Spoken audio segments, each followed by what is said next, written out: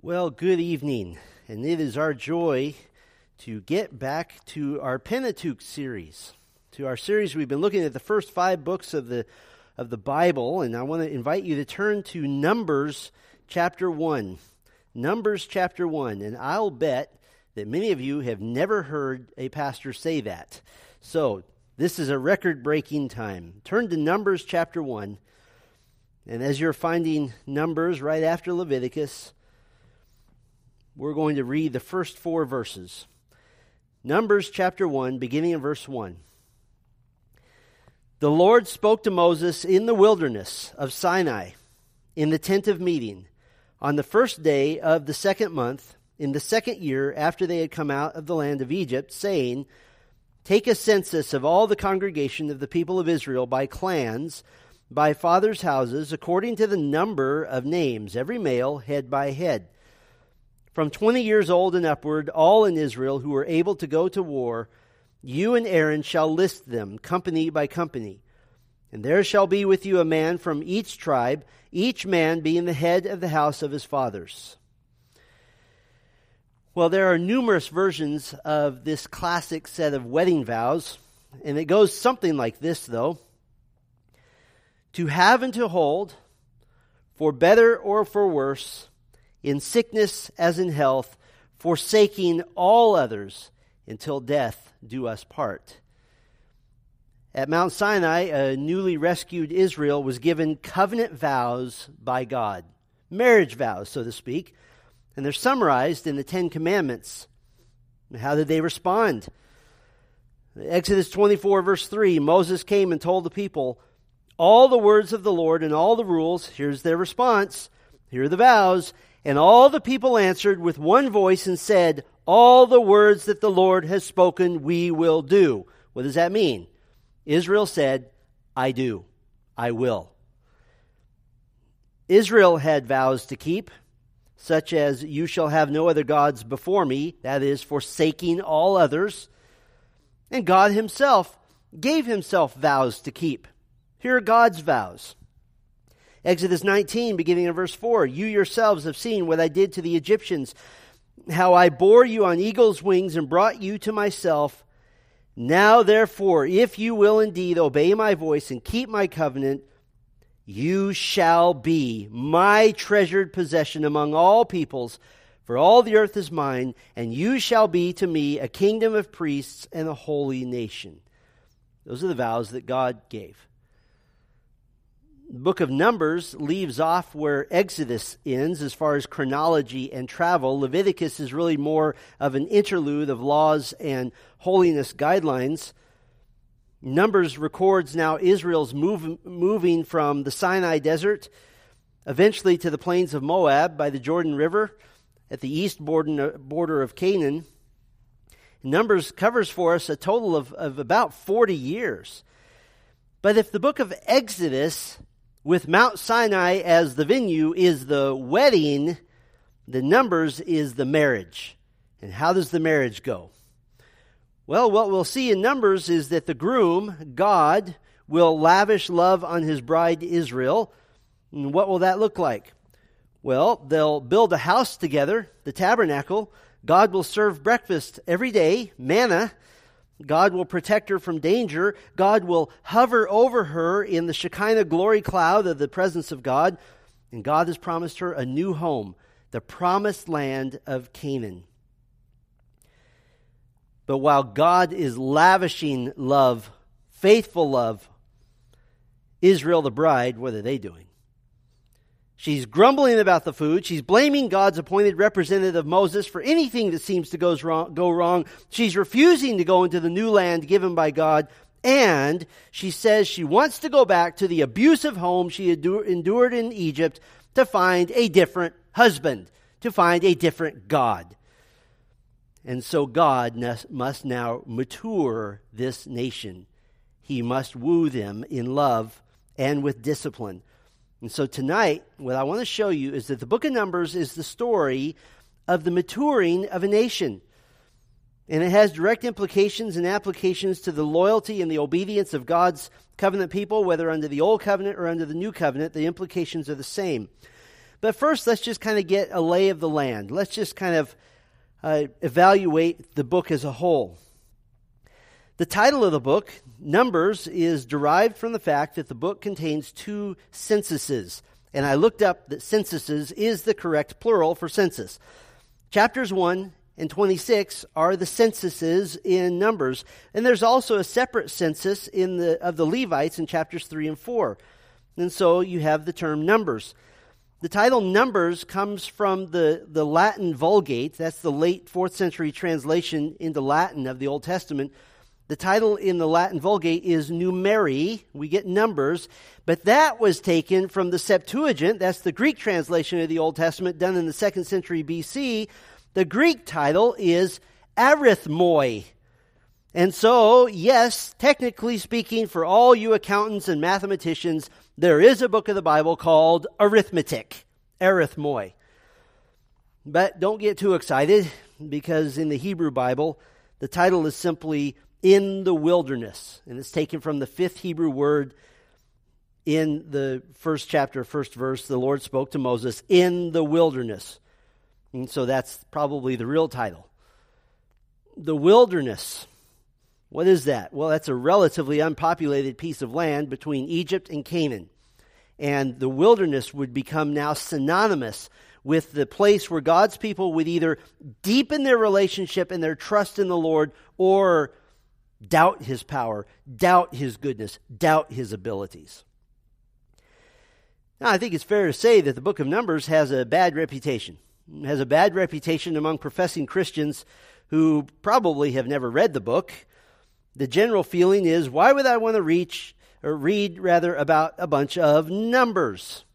Well, let me give you 2 answers to that. First of all, you want to read about a bunch of numbers because it's the inspired Word of God. And if you want to know and love and worship your God, the Numbers is a beloved treasure to you because it paints a picture of God as faithful and true and devoted to His people. But let me give you a second answer. If you say, why would I want to read about a bunch of numbers, that reveals you probably never read the book, because the book of Numbers has very few numbers in it. Just a few. In fact, Numbers is absolutely filled with variety. Numbers chapter 6, we see the Nazirite vow. And if you understand the Nazirite vow, you understand men like the prophet Samuel, and you understand John the Baptist. Chapter 6 also contains the blessing of Aaron, Moses' brother. It's probably the greatest blessing in all of the Pentateuch. Chapter 9, we see a touching Passover celebration and the cloud of God hovering over the tabernacle in the glory of God. Chapter 10, Israel leaves Sinai to head for the promised land. Well, after that, and I won't go through everything, but after that, you've got everything from plagues to spies to rebellion to battles to executions to people being swallowed by the earth to Aaron's staff growing flowers and almonds to miraculous water to fiery serpents to more battles to wicked neighboring kings. How about this? A talking donkey and a priest spearing 2 sinners with 1 spear. No, it's a mistake to think that Numbers is merely about numbers. In fact, the book of Numbers contains more variety of literary styles and genres than any other book of the Bible. It contains narrative, poetry, prophecy, victory song, prayer, blessings, satire, diplomatic letter, civil law, religious law, a court ruling, a census list, temple archives, and, just for good measure, an itinerary. Now, very clearly, this is an inspired text given by the Holy Spirit with great variety. And by the way, the unity of the text is nothing short of jaw-dropping. Now, what do I mean by the unity of the text? Well, the book of Numbers has this overarching 2-part structure. And each part begins with a census. Chapter 1 begins with the census of all those Israelites who left Egypt. And chapter 26 begins with the census of the 2nd generation of Israelites after the 1st generation dropped dead in the wilderness. But here's what I mean by the unity. You have these 2 sections, chapters 1 through 25 and chapters 26 through 36. The unity is stunning because Both those sections take place over a period of 40 years or so, but in both sections, parallel to one another, you have a census of the nation, a census of the Levites in particular, a legal treatise regarding women, laws concerning vows, lists and laws about offerings, Passover celebration or discussion, priests blowing trumpets, a list of spies from 12 tribes and a list of leaders from 12 tribes, a spy story and a spy story recalled. You have geographical notes about Israel's journey in both. You have victory over King Sihon and Og and the allotment of their captured land in both. And you have dealings with the wicked Midianites in both. And listen, this is not just some guy making up a story and saying, hey, wouldn't it be neat if we just had two parallel sections? This isn't somebody making up a story. This is God providentially guiding the events which makes up the book of Numbers over the course of 4 decades, events which parallel one another. Chapters 1 to 25 and 26 to 36. You should be in awe of Numbers. Numbers should lead you to praise God, to be in wonder at God, to marvel at the sovereignty of God. Now, to be fair, if you are listening tonight and you're hearing the Pentateuch message with us for the very first time, let me get you caught up just a little. We left off some months ago at the end of Leviticus in our overall study of the Pentateuch, and if you haven't been a part of this, the best way you can get caught up is I want to encourage you to go to our Steadfast in the Faith website, steadfastinthefaith.org, and listen to the Pentateuch Series 1. The Pentateuch Series 1, in that you'll get 5 introductory messages teaching you how to understand the Pentateuch, how to understand the first 5 books of the Bible. And in that series, I cover an introduction to the introduction, the theological center of the Pentateuch, the Christian and the Old Testament law, the Christian and the Old Testament story, and how to grasp life in Bible times. And I would say that would be a great COVID-19 listening activity to do in the next week. But for those of you who have been along for this entire journey, you'll recall that for each book of the Pentateuch, I've chosen a key word. A key word to help us grasp kind of the main thrust of the book. And every sermon title in each book contains that key word. And just to review, the key word of Genesis is kingdom. The key word of Exodus is Israel. The key word of Leviticus is holiness. And so what do you think it'll be for Numbers? The key word for Numbers is maturity. Maturity. And so tonight, to introduce the book of Numbers, I want to show you that Numbers is the story of the maturing of a nation.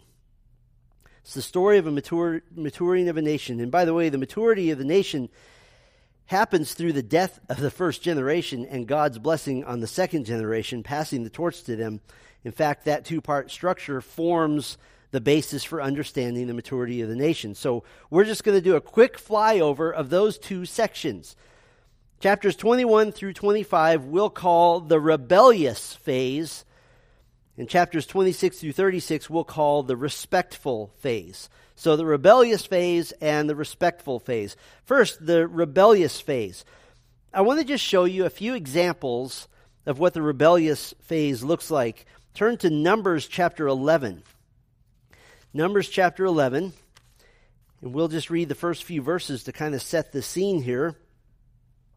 Very good example of what's happening when they're rebelling. Numbers chapter 11, verse 1. And the people complained in the hearing of the Lord about their misfortunes. And when the Lord heard it, his anger was kindled, and the fire of the Lord burned among them and consumed some outlying parts of the camp. And then the people cried out to Moses, and Moses prayed to the Lord, and the fire died down.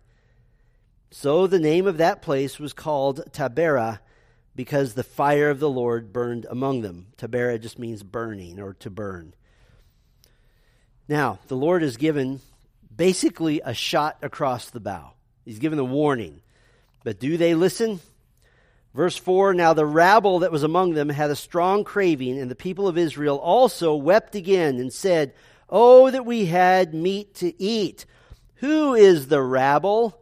If we look carefully in the book of Exodus, we see that it wasn't just Israelites that left. There were a few Egyptians that came with them. And here they're the rabble, and they influence the Israelites so that the Israelites also weep and say, oh, that we could go back to Egypt.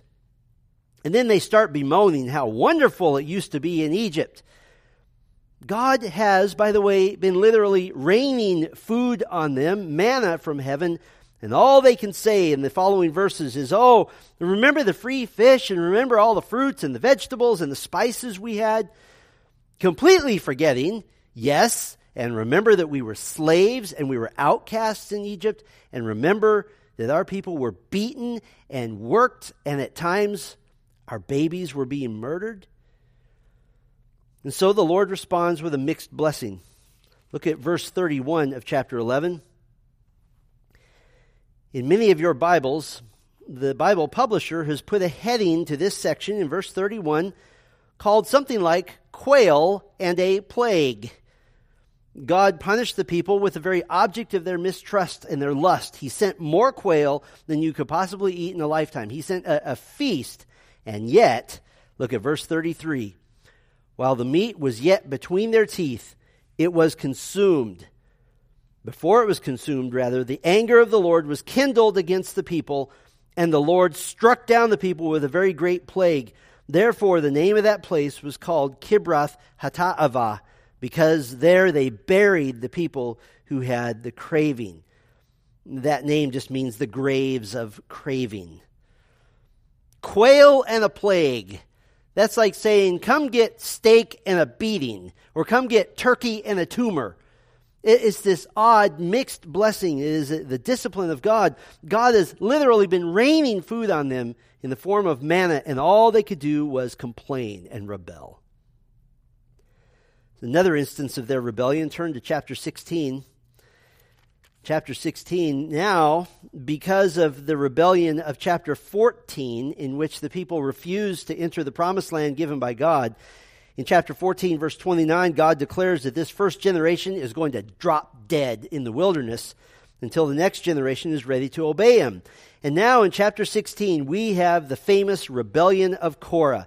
Chapter 16, verse 1, now Korah, the son of Izhar, son of Kohath, son of Levi, and Dathan, and Abiram, the sons of Eliab, and On, the son of Pelath, sons of Reuben, took men. And they rose up before Moses with a number of the people of Israel, 250 chiefs of the congregation, chosen from the assembly, well-known men. They assembled themselves together against Moses and against Aaron, and said to them, you have gone too far. For all in the congregation are holy, every one of them, and the Lord is among them. Why then do you exalt yourselves above the assembly of the Lord? When Moses heard it, he fell on his face, and he said to Korah and all his company, in the morning the Lord will show who is his, and who is holy, and will bring him near to him. The one whom he chooses, he will bring near to him. Now we have a fight. Korah, Dathan, Abiram. They're issuing a direct challenge to the God-ordained leadership of Moses. And at God's instruction, Moses told the people then to separate themselves from the households of Korah, Dathan, and Abiram. In verse 24, Moses said to all the people, basically, if these men die natural deaths, if they die of old age, then I am not God's man. But if the ground swallows them up, then I am. And look at chapter 16, verse 31. And as soon as he had finished speaking all these words, the ground under them split apart. And the earth opened its mouth and swallowed them with their households and all the people who belonged to Korah and all their goods. So they and all that belonged to them went down alive into Sheol, and the earth closed over them, and they perished from the midst of the assembly. Now, what about those 250 men who stood with them? Maybe they're going to get out of this.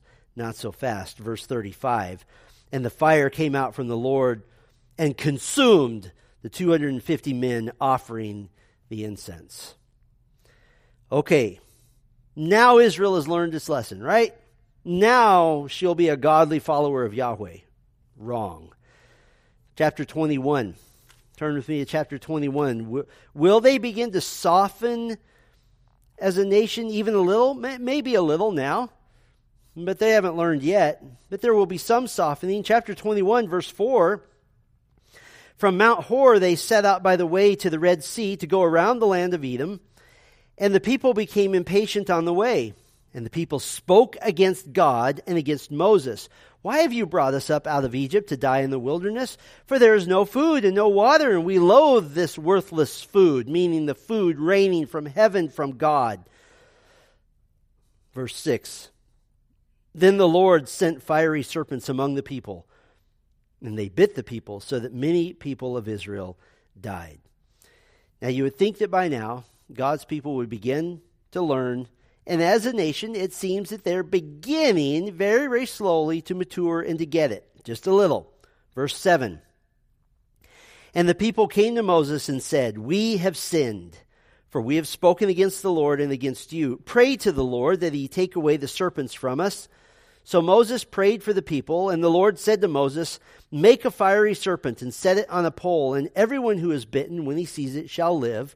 So Moses made a bronze serpent and set it on a pole, and if a serpent bit anyone, he would look at the bronze serpent and live. But overall, in chapters 1 through 25, Israel is characterized by rebellion. So, how's the marriage going so far? In just those three incidents, those three alone, the wife, Israel, has repeatedly rebelled. The husband has repeatedly disciplined the wife with fire, plagues, the earth swallowing people, and poisonous snakes. But in addition to that, those were just three samples. In addition to that, Moses' own siblings, Miriam and Aaron, opposed Moses in chapter 12. The Israelites withered in fear of the Canaanites in chapters 13 and 14. They fight and lose their first battle in chapter 14. They have their first execution in chapter 15. Moses himself disobeyed the Lord in chapter 20. Edom, their kinsman through Esau, the brother of Jacob, refused to let Israel pass through their lands in chapter 20. Both Miriam and Aaron die in chapter 20. The men of Israel, this is really kind of the final straw here.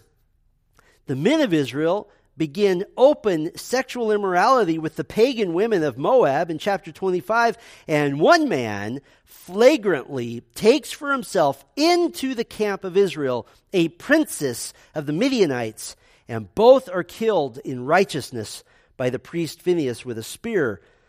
But until that happened, God had still punished 24,000 with a plague, with death, until that execution occurred. And because of all this, death and suffering was rampant. Chapter 11, verse 1, God's fire consuming the outskirts of the camp. Chapter 11, verse 33, a severe plague from God. Chapter 12, verse 10, God struck Miriam with leprosy. Chapter 14, verse 37, God struck men with a plague. Chapter 16, verse 32, the earth swallows Korah, Dathan, and Abiram, and all their family, and all their stuff, like they never existed. Chapter 16, verse 35, fire from the Lord consumes 250 men.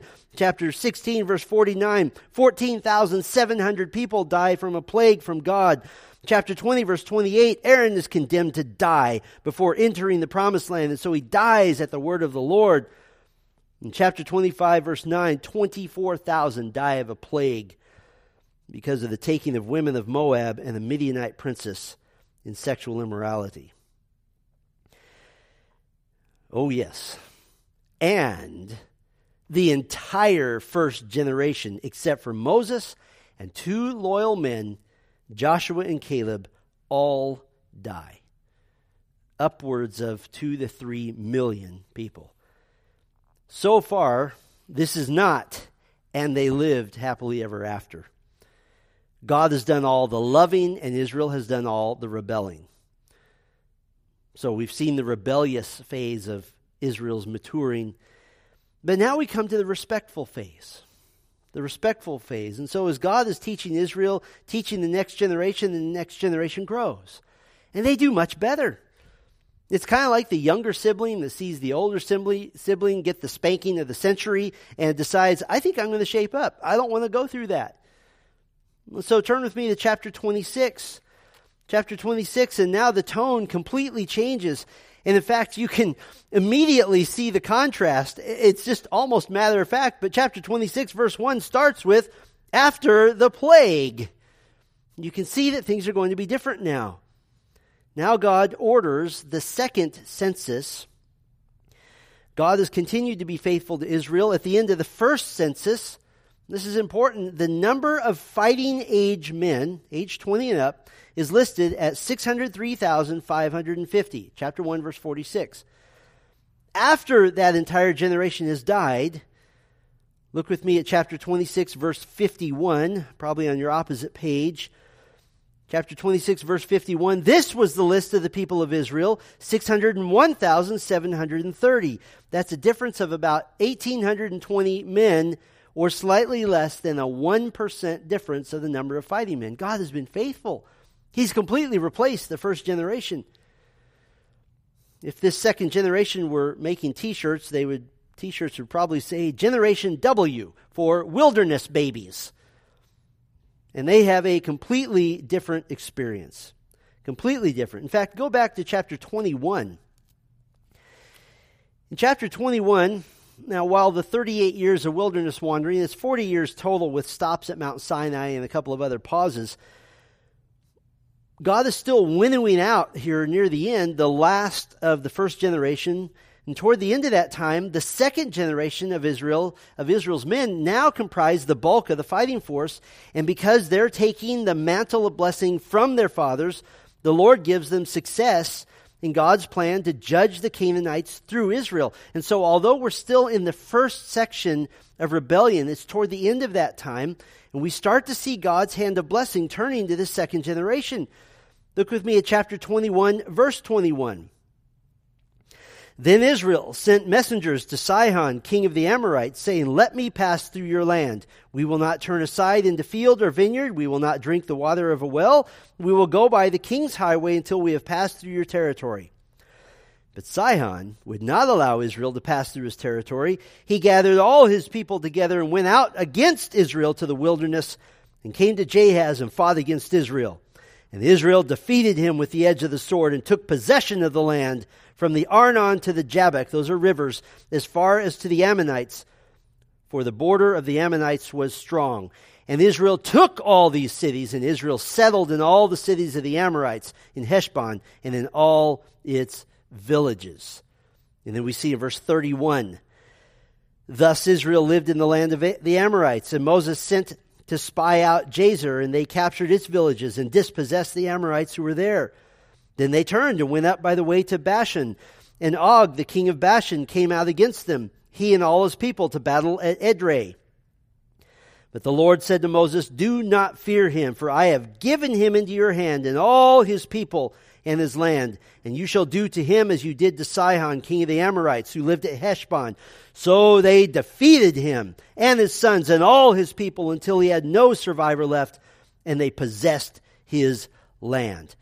This second generation is doing precisely what God called them to do, to be the instrument of his justice and his retribution against the pagan, human-sacrificing nations who have now become squatters on Israel's promised land. And now good things begin to happen to this second generation. They begin being blessed because they're obeying and following their God. They're submitting to their king. They're loving their sovereign. They're being in peace with their heavenly husband. Turn with me to chapter 27. Chapter 27, God instructs Moses on the succession of leadership, the succession of responsibility, the next leader of Israel. Chapter 27, look with me at verse 18. Very, very exciting, very, very uplifting to the nation. Chapter 27, verse 18, so the Lord said to Moses, take Joshua, the son of Nun, a man in whom is the Spirit, and lay your hand on him. Make him stand before Eleazar the priest and all the congregation, and you shall commission him in their sight. You shall invest him with some of your authority, that all the congregation of the people of Israel may obey. And he shall stand before Eleazar the priest, who shall inquire for him by the judgment of the Urim before the Lord. At his word they shall go out, and at his word they shall come in, both he and all the people of Israel with him, the whole congregation. And Moses did as the Lord commanded him. He took Joshua and made him stand before Eleazar the priest and the whole congregation. And he laid his hands on him and commissioned him as the Lord directed him through Moses. What an exciting day. What a huge, momentous moment. Joshua, the one who would lead Israel to their home, lead them into the promised land. And now that the rebels have died off, now that they're gone, God renews the routine of the worship life of his people once again. He teaches them yet again the proper sacrifices and the feasts with which they would express their love and their loyalty and their fidelity and their thankfulness to God.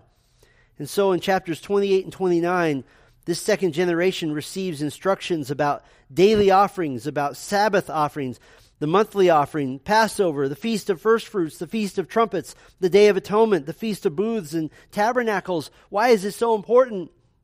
Because God now has a people who desire him, who want to worship him. They long to obey. They long to receive blessing from them. So with joy, once again, he gives the worshipful life routine that ought to characterize the faithful follower of God under the covenant of love and grace that he's made with them at Mount Sinai.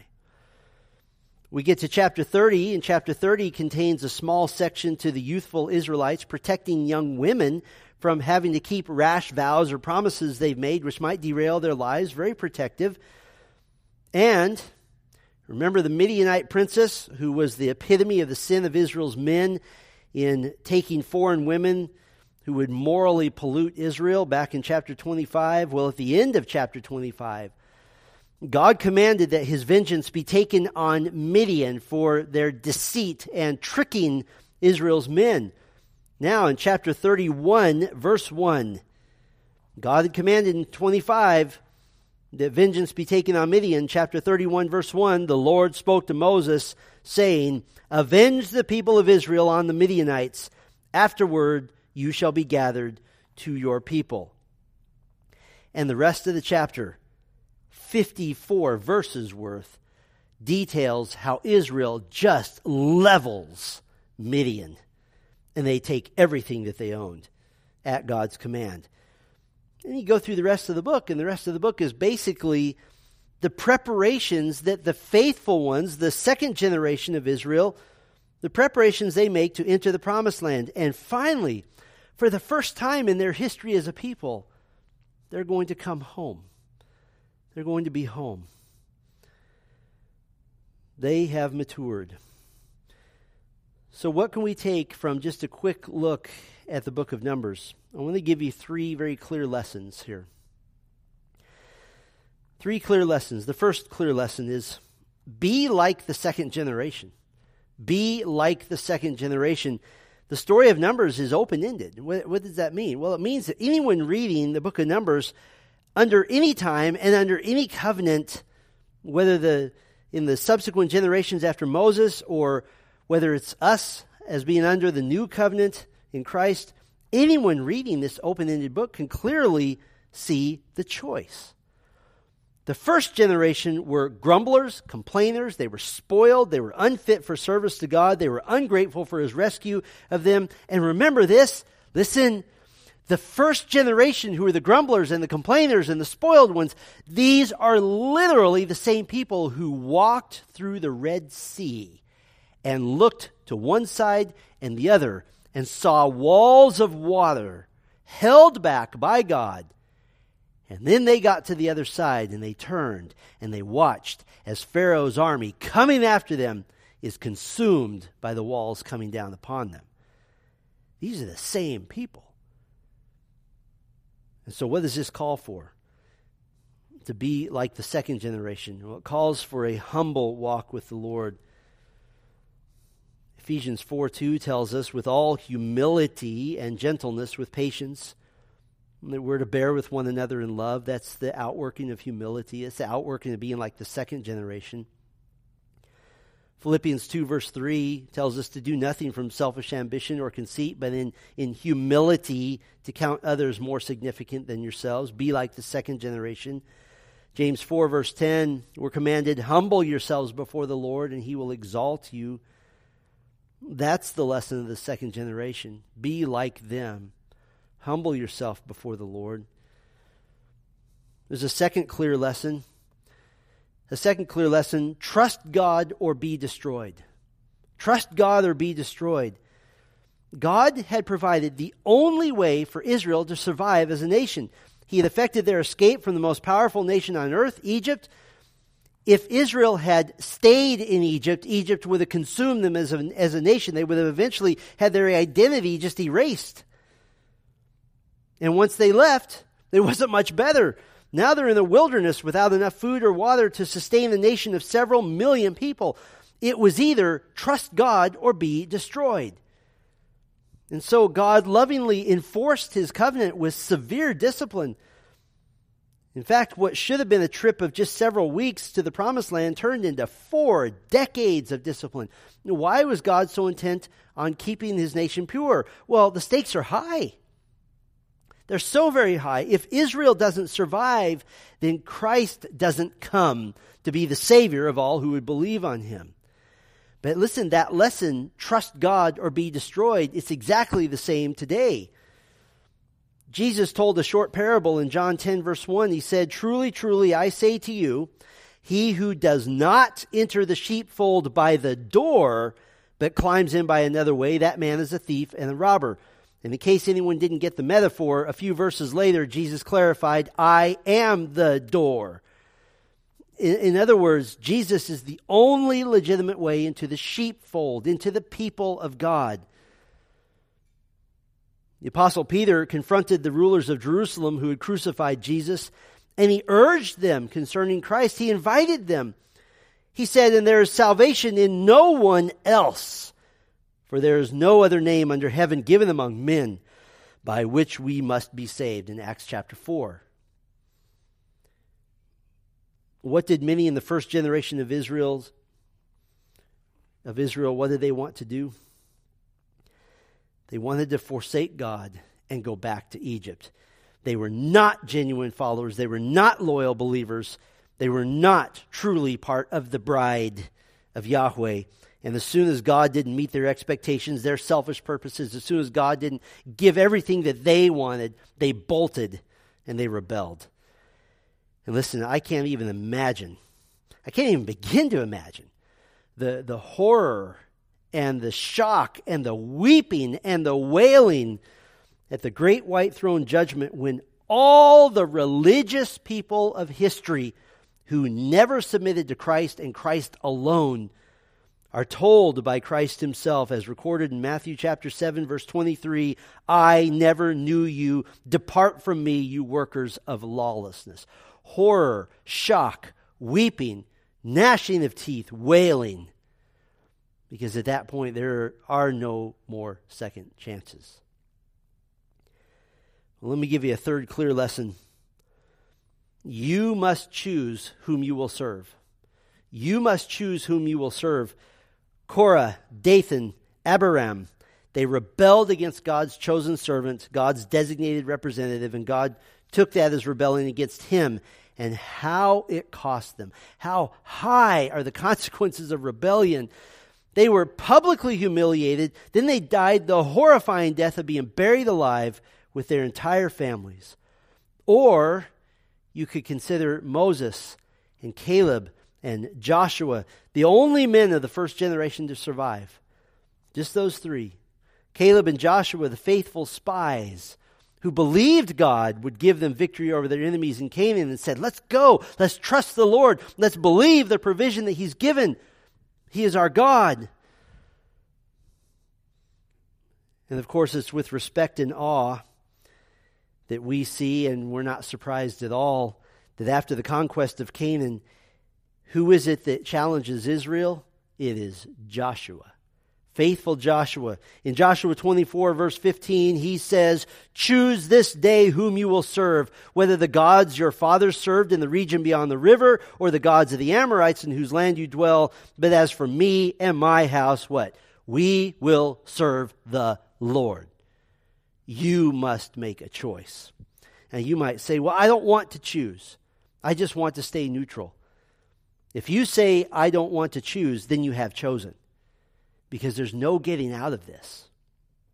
In all of history and in all of the Bible, there are only 2 categories of people.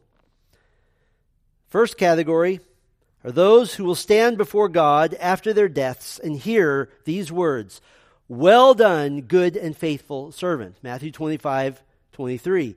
The other category are those who will stand before God after their deaths and hear, "Depart from me, you cursed, into the eternal fire prepared for the devil and his angels." You might say, "I don't believe that." Let me ask you a question. Having no way to prove that I'm wrong, are you willing to bet your eternity that you're right on a wild guess just because you don't like it? You must choose whom you will serve, and by not choosing, you have chosen. And could I implore you to choose Christ, to come to Christ, and come to the blessing. Be like the second generation. Well, our theme in Numbers is going to be spiritual maturity. Let me give you a quick rundown of what our fast-paced walk through this book is going to look like. We'll do 10 more messages, and we'll look at spiritual maturity through obedience, spiritual maturity through worship, spiritual maturity through trials, through faith, through discipline, through transitions, through trust, through virtue, through thankfulness, and through preparation. That'll be our theme as we walk through Numbers. But let me ask you a question. What are you going to do with the book of Numbers? What are you going to do with it? Because in Numbers, you will find yourself, every one of you, are in this book. Are you Moses, Caleb, and Joshua, faithful men who trust the Lord? Are you Korah, Dathan, and Abiram, unfaithful men who were destroyed by God? Are you the untrusting first generation who feared everything and trusted nothing that they couldn't see? Are you the trusting second generation who has grown in maturity and in trust in the Lord and is brought home safely? Let the book of Numbers examine your soul and diagnose your heart, because it will do so with great precision, like a scalpel cutting into your heart, into your soul to see what's there. Let the book of Numbers do that. And then, as the bride of Christ, the church, you also can be faithful to your heavenly husband. Let's go to the Lord in a moment of prayer. Our Father, we thank you for this book. It presents such a clear call to be a worshiper of the true and living God. And of course, with our New Testament revelation, we understand that Jesus said, "I am the way and the truth and the life, and no one comes to the Father except through me." And so to be a true worshiper of God, we must be a true worshiper of Christ. And I would pray for all listening to this, that they would desire to be like the second generation, to follow God, to humble themselves before God, to repent of sin, to be obedient, to be filled with joy at following our heavenly husband, our heavenly Father. And Lord, for those who are already believers in Christ hearing this, I pray that you would give them throughout this series a renewed vim and vigor for obedience, seeing the dire consequences of pushing back against you, pushing back against your word, of reprogramming ourselves, so to speak, to obey only those things that we think are good, instead of complete obedience in all things, submitting ourselves to you in all things. Help us not to even come close to being like Korah and Dathan and Abiram, but help us to be like Moses and Caleb and Joshua. That we choose this day to serve Christ and to obey the law of Christ as revealed in the New Testament. Bless every person listening to this, Lord. And now, as families are together in their living rooms or their family rooms watching this time together, I pray that their hearts would be filled with joy at having heard the word of God. And even now, Lord, I pray that they would take a moment and they would be thankful in prayer, and that they would love one another and be thankful for the word of God, which is so clear, so rich. We pray these things in Christ's name. Amen. Right now in your homes, wherever you are, take just a moment. The live stream's going to, or the recording here is going to go off in a minute. But I want you to take just a couple of minutes and reflect on this and perhaps offer a prayer of your own to the Lord, asking him to nail these nails deeply into your hearts and into your minds. Well, Lord bless all of you, and you spend a moment here in prayer in your own homes. Lord bless you.